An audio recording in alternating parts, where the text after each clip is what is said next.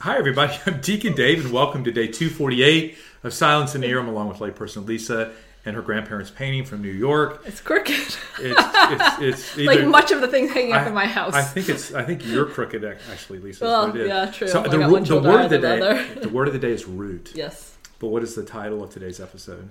Soul to breathe. Soul to breathe. Because we do need time for our soul to be able to breathe during the Mass. And yes. I think that is what Cardinal Sarah is saying. Sarah, sorry, Cardinal. Yeah, I'm from North Carolina. What can I say? I'm not offending anybody from North Carolina. No, you're from there. Right, that's a true statement. Yeah. But the thing is that, and here's probably my one main thing that I wish we would take more time on that Cardinal is talking about is before the Confiteor. Yes. Where, it says, call to mind your sins, and then 0.1 seconds later, I confess to Almighty God. Obviously, people don't sin as much as me. Yeah, I confess to Almighty God absolutely nothing because I haven't had time to think about it yet. But we should be thinking about it beforehand. Just as you talked about a few episodes ago. That's why we should come 20 minutes before Mass. Right. And then you can call to mind your sins. For some people, they may need a half hour to come early. Exactly. Depending on I go about an hour early. In fact, you start in the car. I do sometimes on my way to Mass without any music. That way you get in a whole the hour. silence. That way you get a whole hour. Yes. But yeah, to actually come to Mass, okay, with already having kind of reflected on those ways that maybe you have sinned against God. And even that, it would be nice to just have 20 or 30 seconds. Yes. I mean, it seems like an eternity, but it's really not. No. It's a Hail Mary. Well, and that's the thing. People don't realize that that's where we're supposed to, what we're supposed to do in that time. Right. Because it's so fast. Like, what time? Yeah, there is no time, right. There's no time for our soul to breathe. Right, and so I think it's just like, number one, everybody needs to understand what is happening. I mean, we're actually calling to mind our sins, and we're being forgiven of our venial sins. Yes, right? We're asking that for we're God's, bringing to mind. Right, that we call from God. So, like, if you have 50 things, you better be doing it before Mass. Yes. Right, that way you can say, Lord, these 50 things that I brought to you before Mass. Yes. In the 0.1 seconds that you have, that you can be able to get that out on your heart, so that you can be forgiven. Otherwise, it's just like something we're doing. And it really doesn't have any power to it because we haven't really called anything to mind. Right. And so it's like, I really didn't. Because how can you be contrite about something if you haven't really thought about it? So how can you ask for forgiveness for something if you don't even know what you're asking? If it's not even in your heart or on your mind. Exactly. Yeah. So I think this is important that, in most places and most times you're not going to get the kind of time to do that. So you need to be able to do that. Another area. Oh, can I just to talk about what you just said? Yeah. So sometimes when they let me do the tropes. Yeah, the tropes. Thank you. Do you ever feel like the priest is like looking at you like? Because I know you'll give us some time. Do you ever feel like the priest is looking at you like, Deacon Dave, did you forget your part?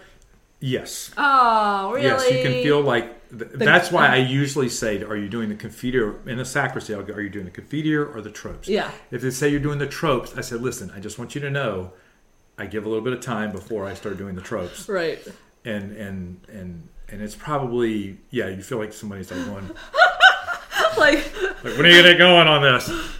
I'm not talking about it with the priest. That's not what I'm saying. But it's just like self-inflicted, right? Or even like the people. They might like the congregation like, because they're not in on this conversation you had. So they might just be like, did he forget? What's going on? Is he having a senior moment up there? What's going on? Right. Did he forget the tropes? Right. No, I have not forgotten the tropes. Trust me, they are like ingrained in my brain. That's a little rhyme there for you. A little nice. Ingrained in my brain. Insane in the membrane. Insane in the membrane. Well, that can feel that way sometimes. So the other part is after the homily. Yes. It would be nice to be able to sit there for 2 minutes. And I mean, I'm serious. No, for real, I know. Because it is, I mean, think about it. The silence, I mean, sometimes we give Cardinal Sarah a hard time, but the reality of it is those are like the moments we yearn for silence. Well, just think about, I mean?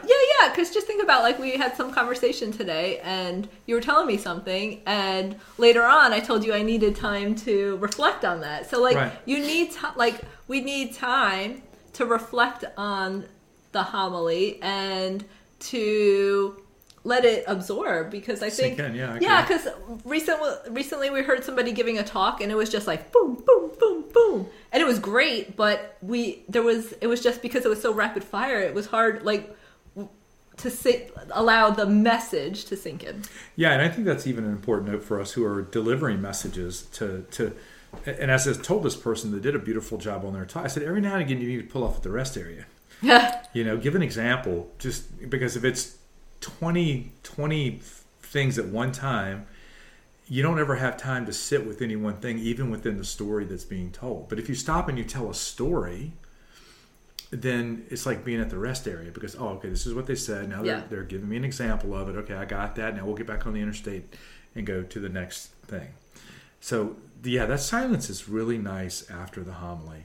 Then after receiving Jesus. Oh, right? Yeah. And I like when there's a second song. Yeah. So to me, when they play communion like a second song after, it's more of a meditation song. Yeah. Yes, a meditation song. Yeah. Actually, that's sort of like the chanting, right? Yes, it's exactly. Like it's woven in the silence, and so it's really beautiful. Yes. But to be able to sit there, especially as the deacon, right? The priest has probably already been over his chair for more than a minute. So when I get back, you have no time a lot of the time. Most of the time, I don't have any time. Yeah. I mean, I'm barely sitting down, and we're getting back up. Sometimes you'll be able to sit there a little bit longer, and it's really nice.